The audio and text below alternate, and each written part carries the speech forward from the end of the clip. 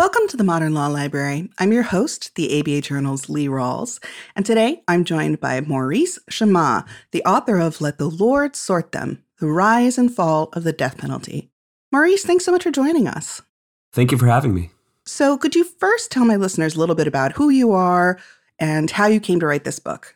Sure. So I'm a journalist. I have a full-time job at the Marshall Project, which is a small nonprofit that covers the criminal justice system. I've been doing journalism around criminal justice in general and the death penalty in particular for about 10 years. And I came to the subject actually even before I was in journalism. I worked for a small nonprofit that had been founded by a capital defense lawyer in Austin, Texas, which is where I'm from, where I live now. And that lawyer had founded this organization called the Texas After Violence Project, which was an oral history organization. We would do these interviews around the state with people who were touched in some way by the death penalty, lawyers, family members of people who had been executed, family members of murder victims.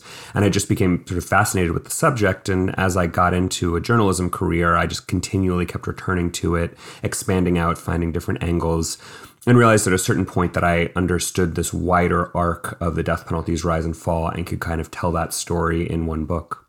I have to say, there were definitely points in time reading the book where I really identified with that.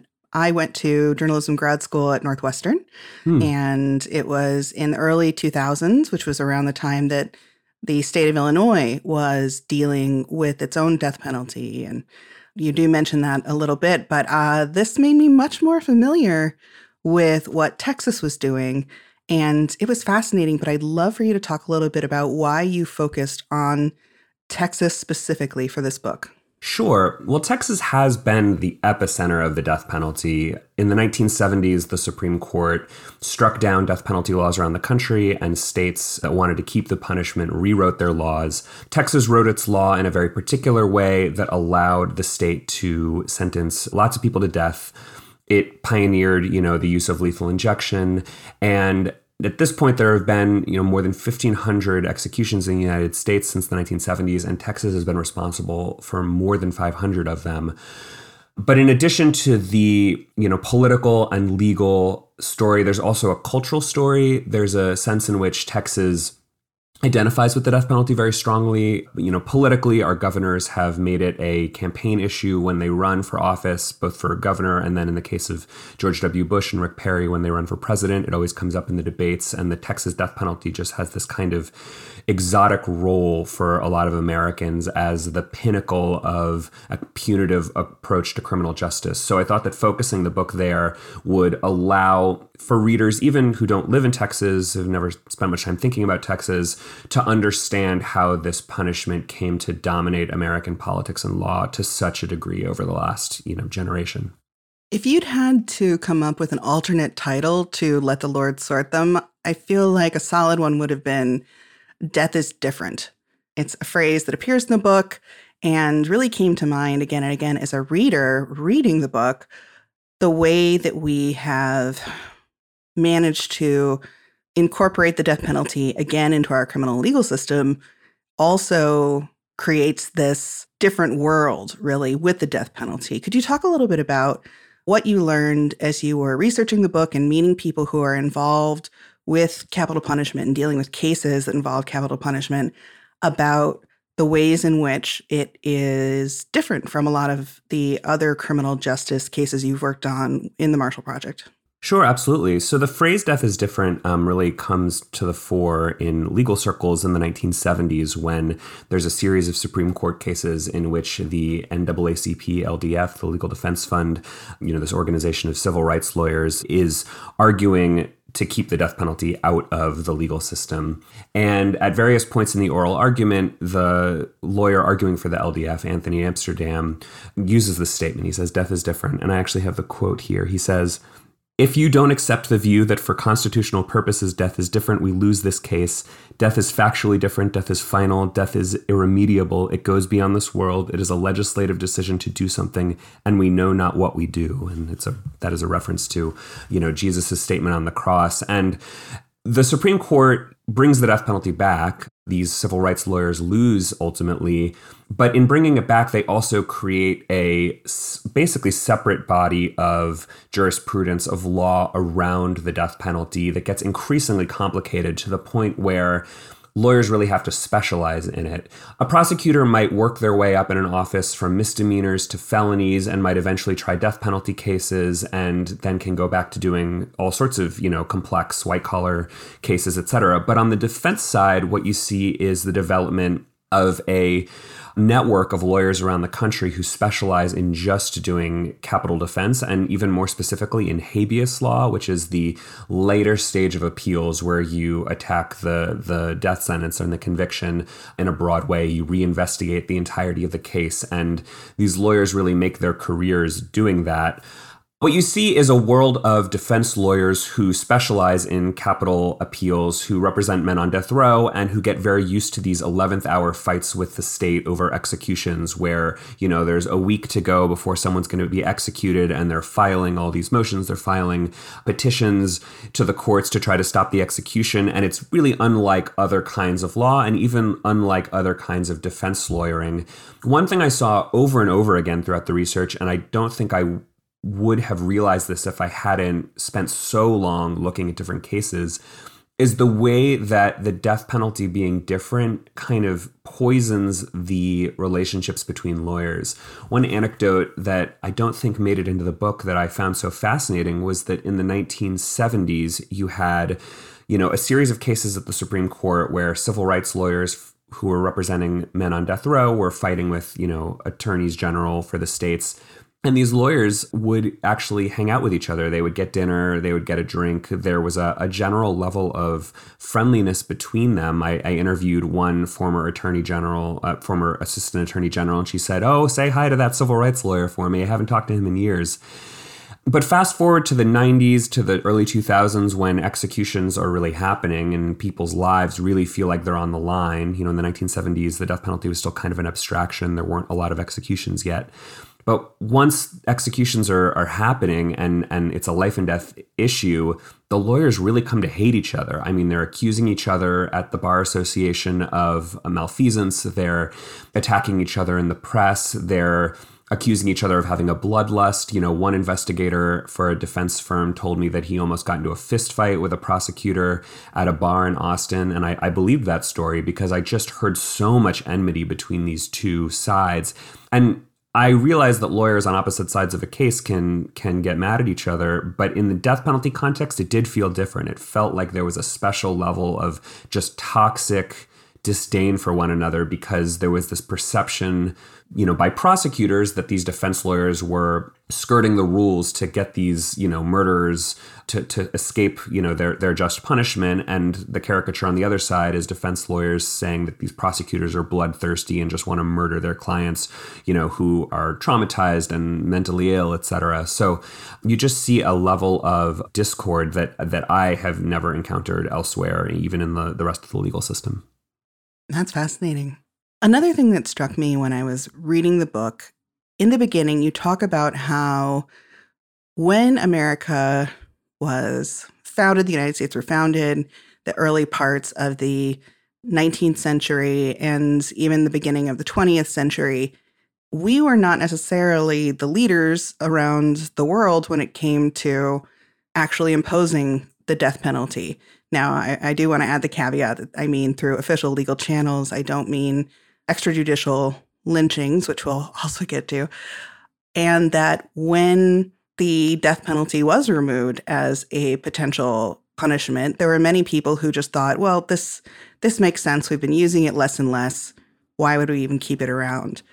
How did we get from that point to having the death penalty reinstated and then starting to execute people with a real fervor?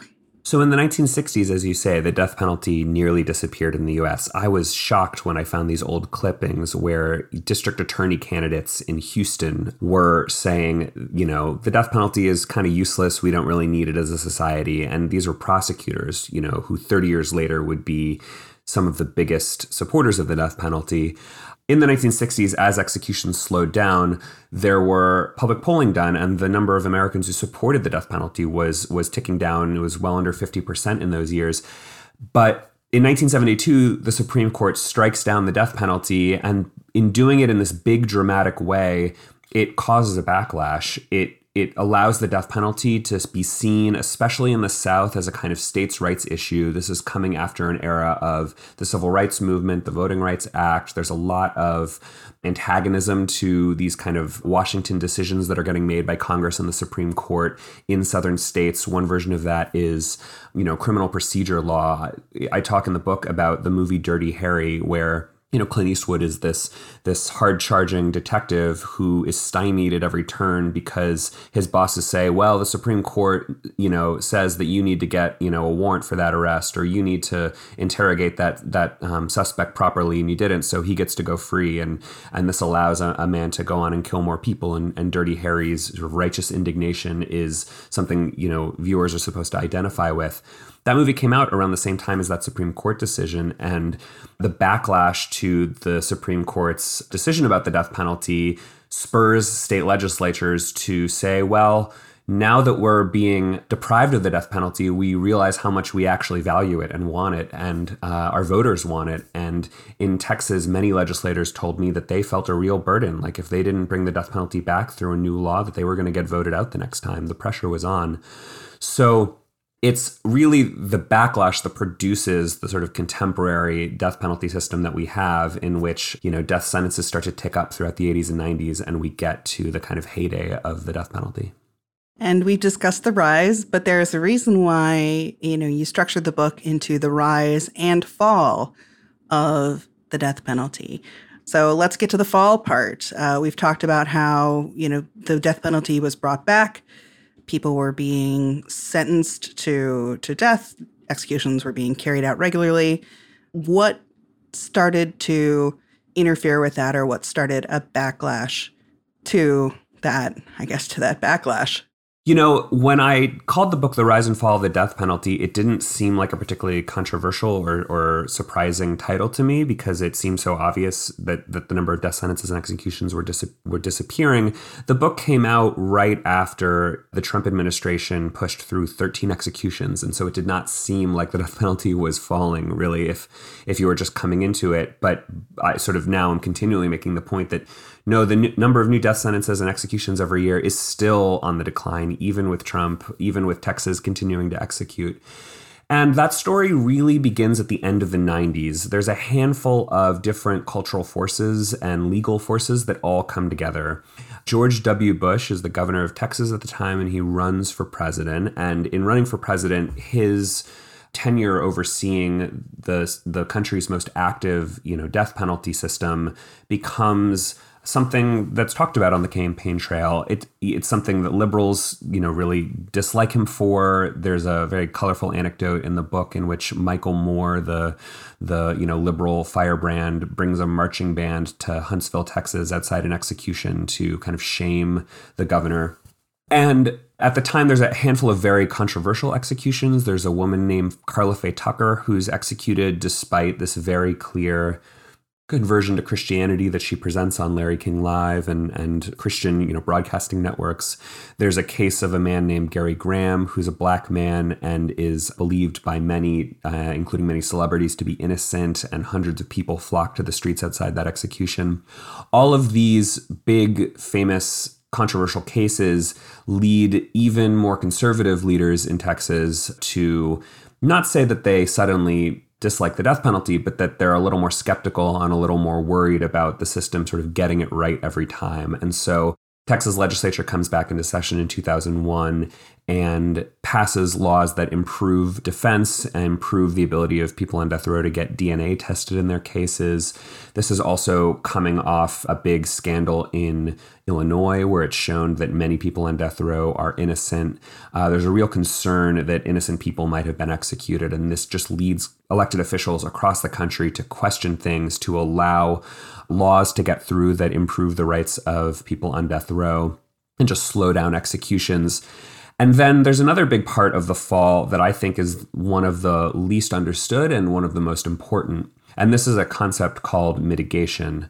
So since the 1970s, defense lawyers have been doing investigations into the lives of the people they represent. But in the early 2000s, you really see the skill sets of these defense lawyers go into overdrive. The Supreme Court rules in a few cases in ways that really help these defense lawyers get funding from the courts. And this leads to these really robust investigations of their clients' lives that then end up convincing prosecutors and juries to, exhibit mercy in these cases. I tell in the book the story of a man named Juan Quintero, who was convicted in 2008 of murdering a police officer in Houston. Houston at the time was the death penalty epicenter of Texas, which was itself the death penalty epicenter of the country. So Houston was the kind of place where someone who murdered a police officer was on a glide path towards death row.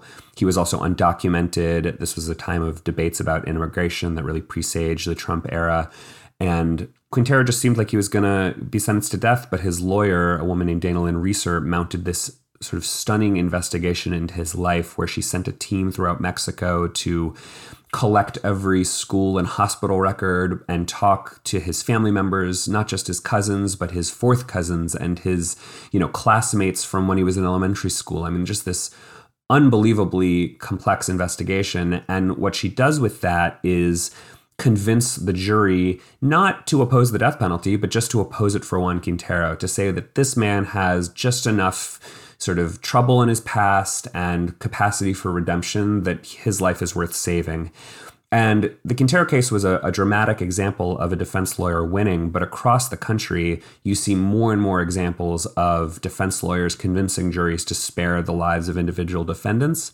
And you also see defense lawyers convince prosecutors that they might lose at trial and that it's not worth it to even try to get a death sentence in these cases. And they negotiate basically a plea deal where the defendant admits to the crime and the prosecutor agrees to a life sentence in prison without parole, and the case is resolved that way. And so all these forces are kind of all coming into play in the early to mid 2000s to drive the number of new death sentences down.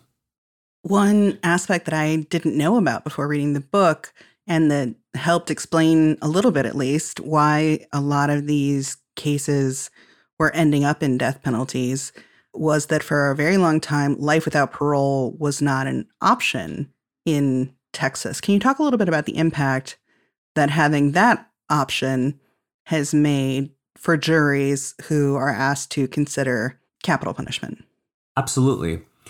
So in the 1970s, when the death penalty was coming back, juries were asked to decide whether to sentence someone to death. And the way most state laws were, including Texas, if they didn't sentence that person to be executed, there was a chance they might get out someday. A life sentence was a technical term of art in the legal system that actually meant something more like 30 years, 40 years, I think maybe even less in some instances. And this meant that juries felt like they had to sentence people to death if they wanted to ensure there was no chance that they would ever get out, because there was a fear that they would commit, more murders.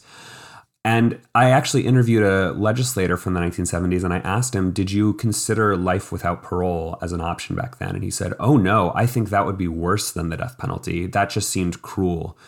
And that was shocking to me, because fast forward 40 years and we think of the life without parole sentence as a very harsh sentence, but still a more lenient sentence than the death penalty. But what you've seen is that many states have passed these life without parole sentences, often because prosecutors want an alternative to the death penalty. Defense lawyers are happy to have that as an option to drive down the death penalty. And it works. I mean, it's one major reason why we have fewer death sentences. But at the same time, the number of life without parole sentences since these became an option have really skyrocketed. There's far more life without parole sentences across the country than there were ever death sentences. And, you see that there's almost like a devil's bargain in the decline of the death penalty, that we gave up the death penalty in many states, but we almost got something worse, depending on how you sort of morally measure these things. My ears perked up during the Democratic debates for the presidential nomination a couple years ago, because all of the candidates were asked if they supported the death penalty, and all of them said no.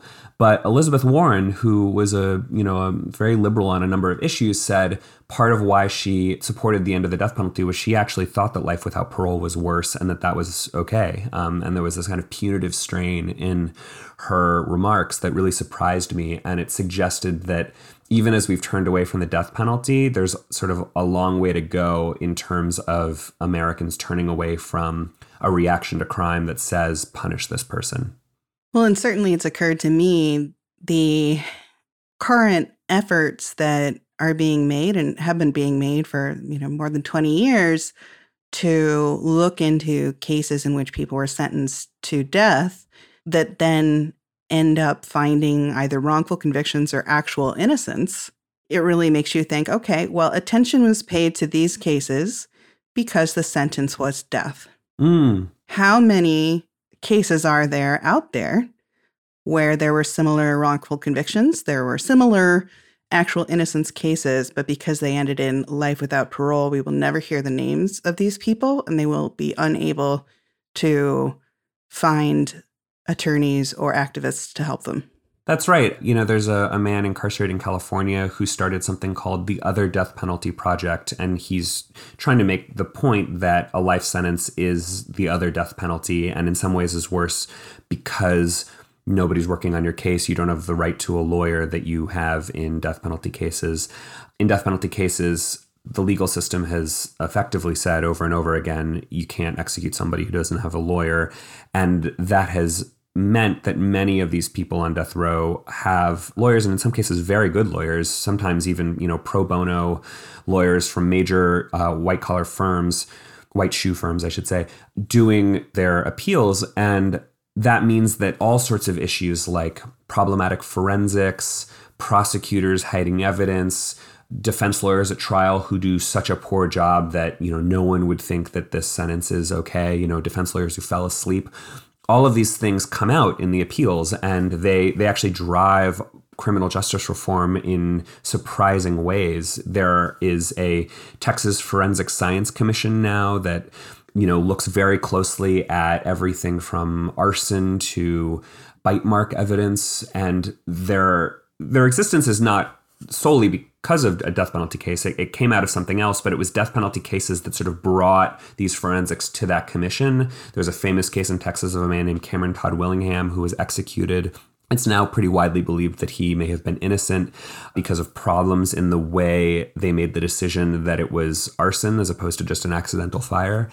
And arson would not have become the issue at the front of the Texas legislature and political conversations in the state if not for that man being sentenced to death and executed. So it's driven criminal justice debates in very interesting ways. But at the same time, as I said before, the way that the death penalty kind of turns lawyers to be more angry at one another and sort of more vicious in their work, it also sometimes taints these cases with a kind of culture war dynamic where we're not just talking about, is this person innocent or is this person guilty? We're talking about, the case becomes a fight over the death penalty. And the death penalty used to be a kind of culture war issue up there with abortion or gun control.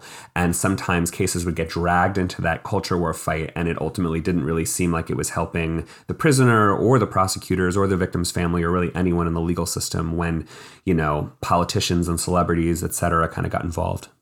And when you talk about culture wars, if you have a very simplistic dynamic where you're saying Republicans are on one side and Democrats are on the other, and I don't think that it's that clear cut, but one of the areas where this would not at all match up with a traditional conservative viewpoint would be fiscal. To actually sentence someone to death and have all of the litigation that then follows, it's incredibly expensive. So expensive, you say, that some of these small counties have had to raise taxes to cover it. Could you talk a little bit about, seems a little cold to say this, but the finances of the death penalty? Sure. I mean, I think the finances are important because they have driven, a big part of the death penalty's decline. So the death penalty is, no matter how you cut it, very expensive. Whenever I tell people that I worked on a book about the death penalty, they say, well, isn't it cheaper to kill them than it is to keep them in prison? And I say, well, no, because it does cost money to keep someone in prison, but the appeals that people on death row are entitled to and the lawyers that get paid by the state to handle those appeals are just simply more expensive. There's more of a sense that the system needs to get it right. So at trial, you have more experts. I had a prosecutor tell me, I only get triple certified experts, and I didn't know what he meant by that, and I had to look into it. But there was just this sense that both sides, defense and prosecution, sort of amp up their efforts in investigation and in expertise to try to try these cases and also to work through the appeals. And all of that costs a lot of money. Also, the trials take, weeks longer than a regular trial. And that basically shuts the courthouse down, especially in a small town. So what you start to see in the early 2000s is small town prosecutors admitting that they can't seek the death penalty because of the cost. And they don't say anything about the morality of it. They say, I think this person probably deserves to die for his crime, but we just can't afford it. There were a couple of really dramatic cases I looked into. There was a very famous case in Jasper, Texas, of a man named James Byrd who was murdered in a really brutal, horrible way by a group of white supremacists. And that case was, of course, an international news story. Everyone in America heard about it. But it was just this tiny town's responsibility to try these men, and they wanted to seek the death penalty, but they had to raise taxes to seek those death sentences, and local officials compared a death penalty trial to a flood or a tornado that comes through town and wipes out the infrastructure, and you have to build a bunch of new roads and bridges. It was that level of impact on the local economy. Small town district attorneys actually went to the legislature and used that example of cost to push for life without parole sentences so that they'd have a sufficiently harsh alternative to the death penalty. And now, even today, you still have examples, many of them, some you never hear about because the DA just doesn't seek the death penalty in the first place because they know that the cost is going to be too great. So we've talked about the rise and the fall of the death penalty and the fact that the death penalty is being imposed less frequently, and we mentioned the fiscal reasons for that. But let's also get into the statistics when it comes to crime itself. When you looked at the 80s and 90s, there were a lot more crimes being committed or reported and going to trial. And we've really seen a tapering off over the past 20 years of crime rates. Could you talk a little bit about that? Because I know that also has been the justification for the death penalty being meted out. The idea that, well, if we use the death penalty, it can act as a deterrent. Do you think that has any connection to the fall in the crime rate? What do studies show? So there are not studies that definitively show that the death penalty deters crime. Plenty of scholars have tried to make that argument and found some evidence to support it, but then other scholars come along and sort of take a crack at their methods. And I would not say that a scholarly consensus has emerged to prove that the death penalty deters crime. But what we've seen is that the rise and fall of the death penalty in a very loose way has tracked with the rise and fall of violent crime in the U.S. So in the era in which the death penalty was returning, the 70s and 80s, there was more and more crime. A lot of people were moving to big cities. Houston's population exploded. And criminologists continue to debate on the reasons why, crime ticked up throughout the 80s and 90s, especially in big cities. And there's not one answer. But the death penalty came along as a political way that elected officials could make it clear that they were doing something about crime. They didn't really, frankly, understand why crime was going up. And the problems of how to solve crime to this day are extremely complex because they're institutional and they have to do with our mental health system, our education system, poverty, addiction. You can't solve those problems easily or quickly, but the death penalty often makes it feel like it seems like you can. It allowed governors, elected prosecutors, and judges convey to the public that they were doing something about crime, that they were, sending the worst of the worst to execution, and that this was at least something, dramatic that they could do to scare other people from committing crime. And then over the course of the early 2000s, crime went into decline. Again, criminologists, very smart people, debate all of the reasons for it. But it took a lot of the general societal fear of crime down with it. And as a result, there was less of a sense that we needed to sentence people to death in order to get our arms collectively around this problem and combat it. And that really drives, I think, a big part of why the death penalty goes into decline. One more thing I'll say, and this was a theory floated to me that I think a really good historian could spend some time on, is that 9/11 played an interesting role. And after 9/11, for most Americans, if you asked them sort of what is the thing causing you kind of physical fear, the answer was increasingly terrorism, whereas before it might have been, violent crime in my neighborhood. And I think that there's an underappreciated and complex role that 9/11 played in shifting the focus of sort of societal attention away from sort of street crime and murder and towards, mass acts of terrorism. So I'll look forward to sort of future scholarship on that. Now, so far we've talked about more overarching and broad ideas and concepts when it relates to the death penalty. And I don't want to leave my listeners with the impression that that is actually what your book is like. Mm-hmm. One of my favorite things about the way you structured the book is, really embodied by the way you started off, which is the beginning of the book. You meet these employees of a Texas prison during a time when they have not carried out any executions. And all of a sudden they have been told, nope, it's starting up again.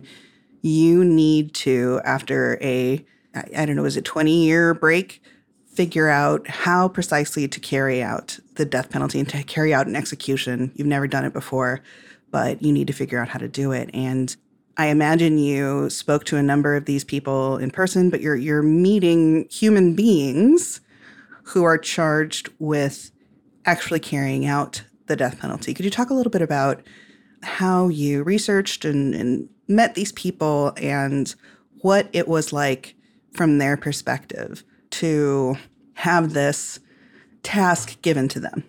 Yes, one of the first interviews I did for the book was with the Reverend Carroll Pickett. He was a longtime chaplain for the Texas prison system. And when he first started working for the system in the 1960s, there hadn't been an execution in many years, and it was just not on his radar at all. And in 1972, this is how I opened the book, he was told by the warden of the prison that they were going to be carrying one out and that his job was to meet with the condemned man. And the warden used the phrase, seduce his emotions. And this was really troubling to the Reverend.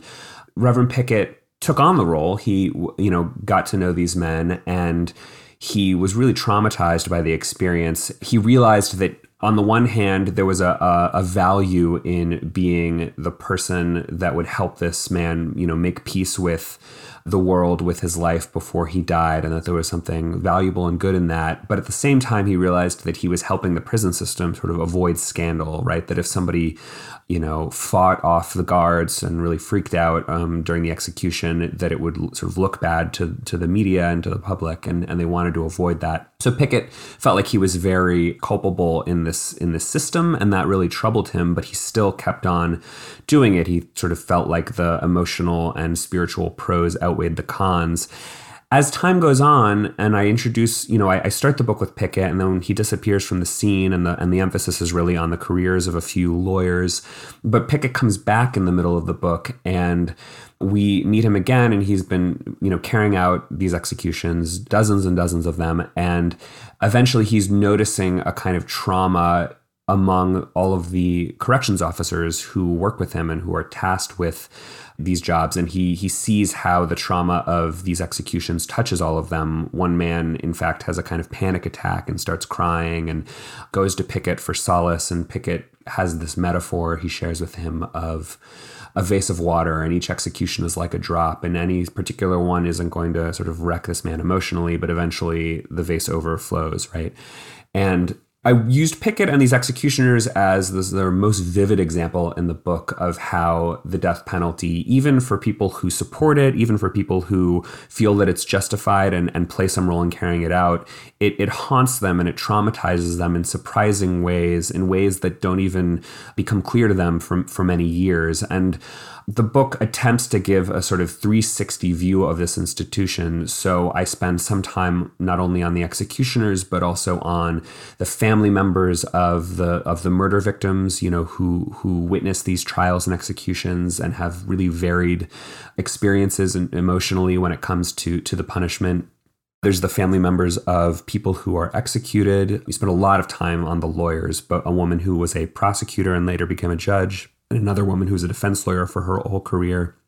Both of them sort of form the sort of twin core of the book, where you continually sort of watch their careers develop, circling around the death penalty and the bigger trends in the death penalty's rise and fall. When it comes to the families of both the people who were sentenced to be executed and the people who their family members died at the hands of the person sentenced to be executed, I really come back in my mind to the children, what happened, and I'm not going to remember off the top of my head the names of the man who was executed and the man that he killed, but there was a man who was working for a car dealership and ended up being shot in the head in what may have been a kidnapping attempt or a cold-blooded execution. It's really not very clear from the circumstances. And one of the men involved in that ends up facing the death penalty and being executed. And you looked at the children of both these two men, and both sides seemed traumatized, but in different ways and in intersecting ways. Could you talk a little bit about, did you see commonalities between the families on both sides of this issue? I did, insofar as, after an execution, you now have two sets of children, if the prisoner had kids before they went to prison, who have suffered a tremendous loss. And those losses are very different. In the case of the murder victim's family, it's very sudden. And in the case of the children of someone executed, it's a long-term, waiting for, their loved one to be executed by the state. But in both cases, you have different forms of grief and also a sense of tremendous isolation, because so few of the people they meet in their lives can really understand and identify with what they've been through. In the book, I start the book with the case of Charlie Brooks. Charlie Brooks was the first person to be executed by Texas in what we consider the modern era. This was in 1982. That's the execution that Carol Pickett first participated in. And I open the book with an introduction to all these different people who had some vantage point on that Brooks execution. And I wanted readers to sort of understand it. And then as the rest of the book goes on, and there's, many more cases where you're just, a couple sentences, you're hearing about these, cases. I wanted everyone to kind of remember that every case has all of these people connected to it that are touched in various ways, from the warden and the chaplain and the family members, all the way to the journalists who interview the men on death row. In the case of Charlie Brooks, he had two sons before he went to prison, and his sons did not witness the execution, but they drove to Huntsville and stood nearby in the building as it happened. And then the man that Charlie Brooks was convicted of killing was named David Gregory, and he had two very young children at the time. And there were, in the newspaper clippings from the time, the names of those children and of his widow.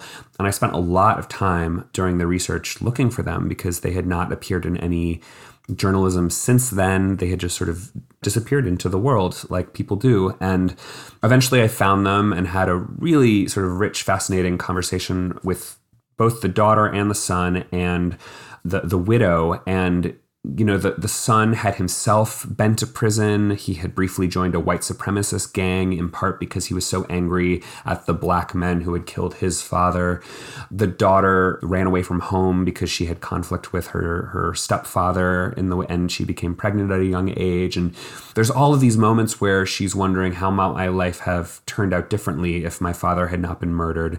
And then she logs on to Google and is researching, the case in which her father was killed when she was a little kid, and finds these oral history interviews with the sons of Charlie Brooks, the sons of the man who was executed. These were actually interviews conducted by the Texas After Violence Project, the organization that I mentioned earlier, was my entry point into this world. And her reactions to those interviews were really fascinating. On the one hand, she felt kind of frustrated at the way in which they seemed to be doing all right, even though their father was executed. But at the same time, she also said, I can't fault them for what their father did when they were kids, right? And I wanted the book to have a sense of just how unresolved a lot of these issues are and the ways in which our system ultimately sort of fails to bring a long-term sense of peace and healing and justice to families on both sides of these cases. I mean, plenty of people do come away from the cases, doing all right in life and having, happy, successful, thriving experiences in life. But over and over and over again, you see just this sense of grief and this sense that surely there's a better way for our society to handle these crimes that don't have such long-term devastation and bureaucracy and difficulty. And really one of the selling points for the death penalty is supposed to be that there is a finality, that once this person has been executed, that something will be over. And to be fair, there do seem to be at least a few families of victims who say, yes, finally, once he was executed, I felt it was over. I felt it was finished. I felt finally we were done.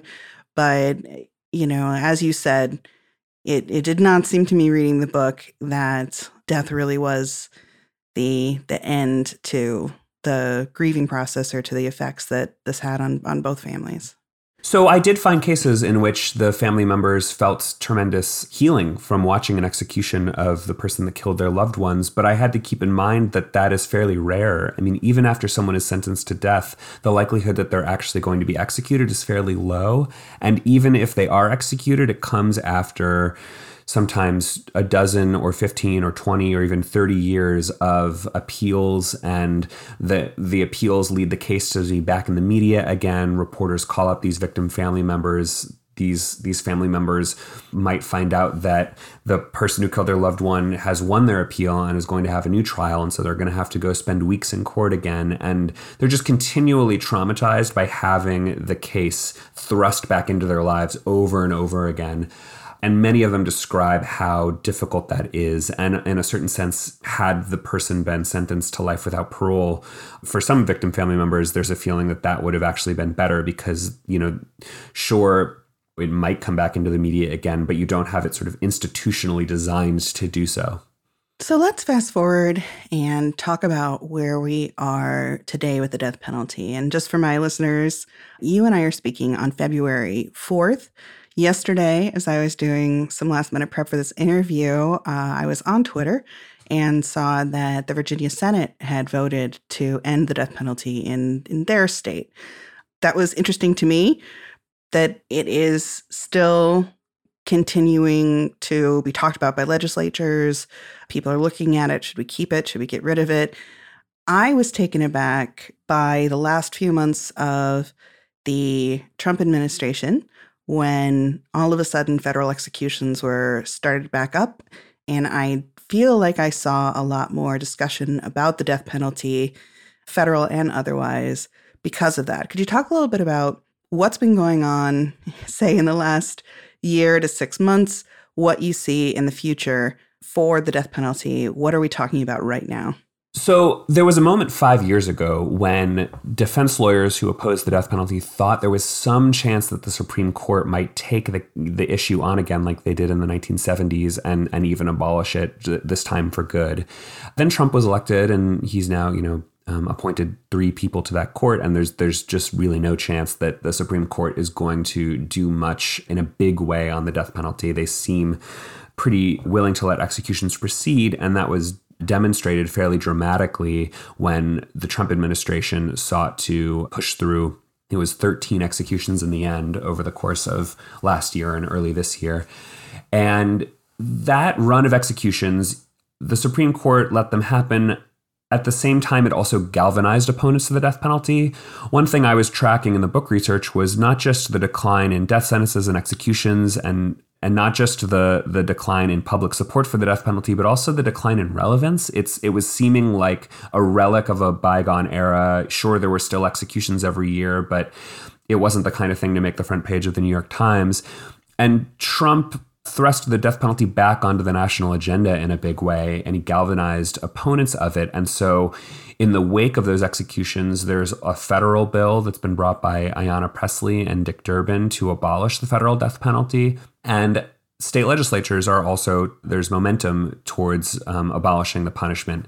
Colorado abolished it last year, and now Virginia seems on the cusp of doing so.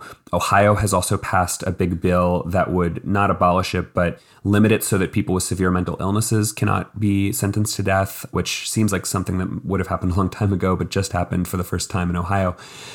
And so you're seeing a lot more momentum and discussion across the states. And I think a key point is that because the Supreme Court is not going to do, a big swing as was once thought, the action is now going to be all in state legislatures and maybe in Congress. And you're going to see a debate about the death penalty's future. What I'm really watching in Virginia is the conversation politically. Virginia is a kind of purple state. It's in the South. There's plenty of Republicans there, some of whom are supporting this abolition bill. And I'm wondering if in Virginia we'll see a template for how opponents of the death penalty can bring conservatives and Republicans, the traditional sort of core of support for the punishment, over to their side, because that seems like it'll be necessary. It'll be necessary in Congress. It may or may not be necessary in Congress, but it will definitely be necessary if any state like Texas or Oklahoma or Louisiana is ever going to consider, big legislation to either do away with or drastically reduce the death penalty. And it would not be the first time. I'd point out that my own state, Illinois, the issue of the death penalty and whether or not we could effectively administrate it in a way that was fair and accurate all came to a head under a Republican governor, George Ryan, who, I need to point out, did also then subsequently go to prison. But we do that fairly frequently with Illinois governors. Sure, yeah, I'm aware. I think innocence is an issue that really speaks. So when it comes to conservatives and the death penalty, I'll say that I feel like there's just three big issues that tend to be really compelling. There's the cost of the death penalty, which runs against sort of fiscal responsibility. There's innocence issues, the idea that this big government system gets it wrong. The columnist George Will once wrote, "Capital punishment is a government program, so skepticism is in order." And he was speaking to his fellow conservatives. And then I also think a lot of conservatives come at their politics from a place of religion and spirituality, and you are seeing cases in which there's just such clarity that the person being executed has kind of been spiritually redeemed, found a relationship with Christianity, and is very authentic and sincere in that. And that, I think, has really troubled a lot of Christians in America when it comes to support for the death penalty. And the Catholic Church is opposed to the death penalty as well. So that's right. One thing that we have not yet brought up, but I don't think any conversation about the death penalty should happen without acknowledging it, is both its roots in racism and the disproportionately racist way that it ends up being applied. So let's talk about it. I mentioned earlier that lynching certainly has some similarities with the way that the death penalty has been carried out or has been used as an excuse to have a death penalty because otherwise communities would take it into their own hands and carry out these quote-unquote sentences. When you were researching the book, were there things that you were finding that you were like, oh, people really need to know about this. People need to have their eyes opened to the racist background or the racist results? Absolutely. So I think over the last 5 to 10 years, there's been a growing awareness, at least among some Americans, that there's a link between the lynchings, the mob executions, this illegal mob executions, primarily of Black men in the late 19th and early 20th centuries, and the contemporary criminal justice system, death penalty system. Bryan Stevenson, the author of the book Just Mercy, a lawyer, has done a lot to advance that public conversation by starting a museum and a memorial in Alabama. Texas is behind in that regard. We do not have a big museum or memorial like the one there. And In Texas, there's a tendency to put up a smokescreen and say that lynchings weren't really about race, that they were the product of, good old-fashioned cowboy frontier justice. I talk in the book about an ad for salsa, for paste salsa that ran in the 90s, in which these cowboys are eating salsa. It's an old Western scene. They're around the wagon. And they find out that the chef used salsa made in New York City, and they say, get a rope. And there's this very flip attitude towards lynching someone because it's seen as just the old way of doing things on the frontier. But what I think people need to understand is that Texas is the Deep South. East Texas is virtually indistinguishable from Louisiana, Alabama, Mississippi in that regard. Lynchings were rampant here. As you get into the early 20th century, there's a very complex and interesting and relevant connection between those lynchings and early legal executions. There's a story I mentioned in the book of a man named Dick Garrett, and I feel like this case should just be known really more widely. He was convicted of murder. There's not a question of innocence or guilt, really, but he had a trial that lasted 4 hours. And while he was in the courtroom, allegedly, he could hear the sound of saws and hammers outside the courtroom because they were building a scaffold to hang him because the outcome of the trial was a foregone conclusion. And, a big crowd of people watched this. Many of these executions, they were legal, but crowds watched them, and they were virtually indistinguishable from lynchings. And then over time, you start to see the state leaders, local leaders become uncomfortable with these big crowds watching people get killed. And they start to put executions behind closed doors. They first start using an electric chair, then eventually you get to lethal injection. And there's one scholar, I found this really fascinating. The scholar David Garland describes some executions as anti-lynchings, that they sort of they're supposed to look like the opposite of a lynching because, state leaders, the public are uncomfortable with the idea that we're lynching people and need to make it look as little like that as possible. But in there's a recognition that there's a relationship, right? So you get into the 1970s and 1980s, and this is the era in which crime is on the rise. And, leaders like Nixon and Reagan talk about crime in a way that is very racially coded. They do not say all these crimes are being committed by black men, but they imply it. Many listeners may remember the Willie Horton ad in the 80s against the presidential candidate Michael Dukakis, which was all about, associating him with black criminality. And at the same time, you see the death penalty used disproportionately, in part disproportionately against black defendants, though the effect there is relatively small. But where you really see it, and there were some studies that were done on this in the 1980s, you really see it in the race of the victims, that when the victim is white, the likelihood of somebody getting the death penalty is much, much higher. And there's a valuing of sort of white lives in the system. So I think that, part of the project of the book, and I think that this is just an ongoing project for all of us, is untangling some of these connections between lynchings and race and the contemporary death penalty and criminal justice system, and all of the ways that we, allow disparities in race and tell ourselves that it's not about race. We tell ourselves that this is just justice and, the legitimate punishment for crimes. But when there's a lot of discretion, when there's a lot of human decision-making in the system, whether it's by prosecutors or juries, inevitably you start to see these troubling racial disparities too. Well, we've been discussing your book, Let the Lord Sort Them, The Rise and Fall of the Death Penalty. But I just would love for you to talk a little bit more about the Marshall Project itself. Now, if you are a reader of abajournal.com, you may have seen some of the Marshall Project stories reposted with agreement on our site. And just as a journalist and someone interested in legal issues, I've just always been really fascinated by the work that you guys do. Could you talk a little bit about the Marshall Project? Sure, I'd love to talk about the Marshall Project. It's been my my life for the last 6 years. The Marshall Project is a small nonprofit newsroom. Well, I used to say small. We're growing slowly but surely and are a lot bigger than we used to be. And we cover criminal justice. We are funded by a variety of sort of philanthropic grants and also individual small donors. And all of our reporters exclusively cover the justice system. We cover policing. We cover jails, prisons, courts, immigration courts. And we have a lot of data reporters who build databases that allow us to say more sophisticated things about trends in the justice system. And we cover individual cases that sort of speak to these larger trends.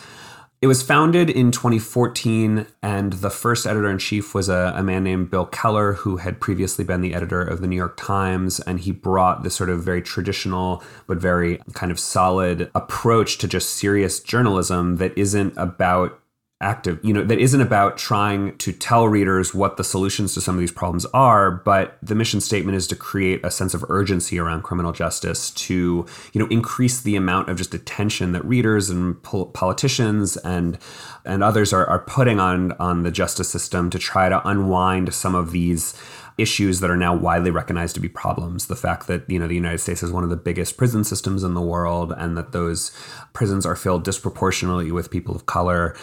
Also, I should say, were founded in, the era of, the police killing of Michael Brown and Freddie Gray and Eric Garner. And now, 6 years later, we're seeing the second wave of attention on those issues with the death of George Floyd and Breonna Taylor. We're kind of seeing the way that our reporting is starting to trickle out into policy conversations, into other reporting and local newspapers around the country. So I'm very proud of the work that we do. And I, work on long investigative stories. I specialize in more sort of magazine feature style stories. And then I also continually, along with a colleague named Carrie Blakinger, cover death penalty issues. And one of the things that I've enjoyed following through the website, or I don't know if enjoyed's the right term, but you cover inmate issues very well. And during the pandemic era, looking at what is happening in prisons with COVID-19 infections, or even just how prisons are dealing with the added stresses of the pandemic. And it's chilling in many instances, but hopefully is opening some eyes to protections that need to be instituted. Thank you for that. Yeah, prisons have been our kind of bread and butter in terms of coverage because we recognize that they're hard to cover. The U.S. prison system is the size of a city, and, there's hundreds of prisons around the country, different issues in all of them. So what we try to do is do investigative stories, maybe about a prison that is failing in its efforts to stem COVID-19 or isn't making any efforts to stem the virus. And then our hope is that our coverage inspires other outlets around the country, local outlets, to do their own investigative work on the prisons in their own communities nearby, and to just sort of increase the level of attention that these institutions get.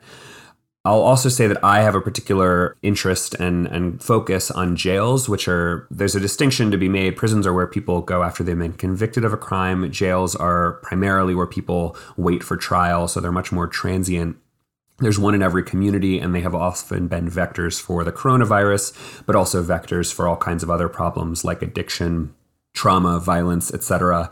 And there's one in everyone's backyard. And so I think a lot of this reporting for me is just trying to encourage readers, like, mass incarceration is not out there. It's in your town too. And it's worth paying attention to who your sheriff is, who your district attorney is. These people are elected. You can vote in these elections. And if you care about the issue, in addition to writing to people in Congress and attending protests, there's a lot you can do at the local level to affect change. And if people wanted to find out more about the Marshall Project, what's that URL? It's www.themarshallproject.org. And then finally, to close us out, I would love for you to read a passage from the book. I like to do this just to give listeners kind of a feel for the language. Sure. So this is the opening of chapter 9, the opening of the second half of the book, which is called Fall, to describe the fall of the death penalty. The passage references a few cases that have come up earlier in the book. So if you don't recognize a name, that means that it's been introduced, and I'm kind of recapping a little bit here, but it should give you a sort of flavor for the feel of the book. A murder is physical and intimate. Someone pulls a trigger or thrusts a knife or wraps a hand around a neck. Police work is physical and intimate too. Detectives take photographs, label pieces of evidence, question suspects and witnesses, and then shackle someone's wrists. The police might devise a theory about what happened, but it's when the lawyers arrive that words and ideas take over, as prosecutors and defenders place the evidence in service of a narrative. When the question is life or death, the lawyers try to establish not only what people did, but also who they are, and they speak of good and evil. After the death sentence is handed down and the case climbs through the appeals courts, it grows increasingly cerebral. A person without a law degree who would have understood most of the plain-speaking witnesses in the trial transcript is now confronted with dense jargon and a great deal of Latin.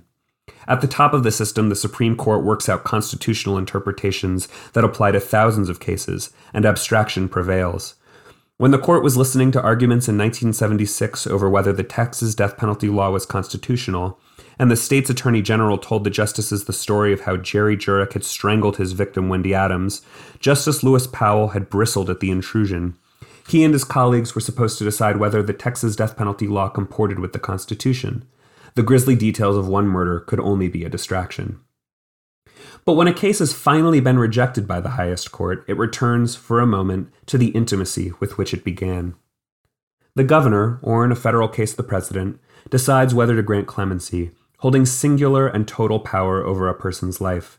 Defense lawyers shift their arguments from the legal to the personal. Dana Lynn Reeser submitted her client Carl Kelly's artwork and interviewed his family to demonstrate his struggles and his moments of kindness. If journalists cover the case, the public gets to know the murderer again, often for the first time since the trial, and if there are doubts about his guilt, about whether the crime was really the worst of the worst, about redemption, they now appear, turning the question of life or death from a legal fight to a political one. If celebrities or activists are going to get involved, this is their cue. If the final push for clemency fails, and it usually does, the center of action shifts suddenly from the highest realms of politics, from the governor's office on the second floor of the Capitol building in Austin, 150 miles east, to a room at the Walls Unit in Huntsville, where a group of men are given a task as intimate as the original killing, another killing. They strap the body of a man, or occasionally a woman, to a gurney, insert a needle into their arm, and then send chemicals through the needle and wait for their heart to stop. Then they unstrap the body and lift it into a casket and place the casket in a car that will leave the prison grounds. Beginning with Charlie Brooks's execution in 1982, they performed these tasks 4 times a year on average in the 1980s. In the 1990s, they carried out one execution per month. In 2000, the year that executions peaked in Texas, they executed 40 people, including, in a few instances, 3 men in a single week. Well, thank you so much, Maurice Chammah, for joining us on the Modern Law Library. Again, the name of your book, Let the Lord Sort Them, The Rise and Fall of the Death Penalty. And thank you to my listeners for joining us for this episode of the Modern Law Library. If you enjoyed this episode, please reach out and rate and review and subscribe on your favorite podcast listening service. I really enjoyed hearing from a couple of you about some of the books that you're reading. And if you want to tell me about either a book that you think should be featured on the show or just one that you want me to see and enjoy, you can do that by reaching out to books@abajournal.com.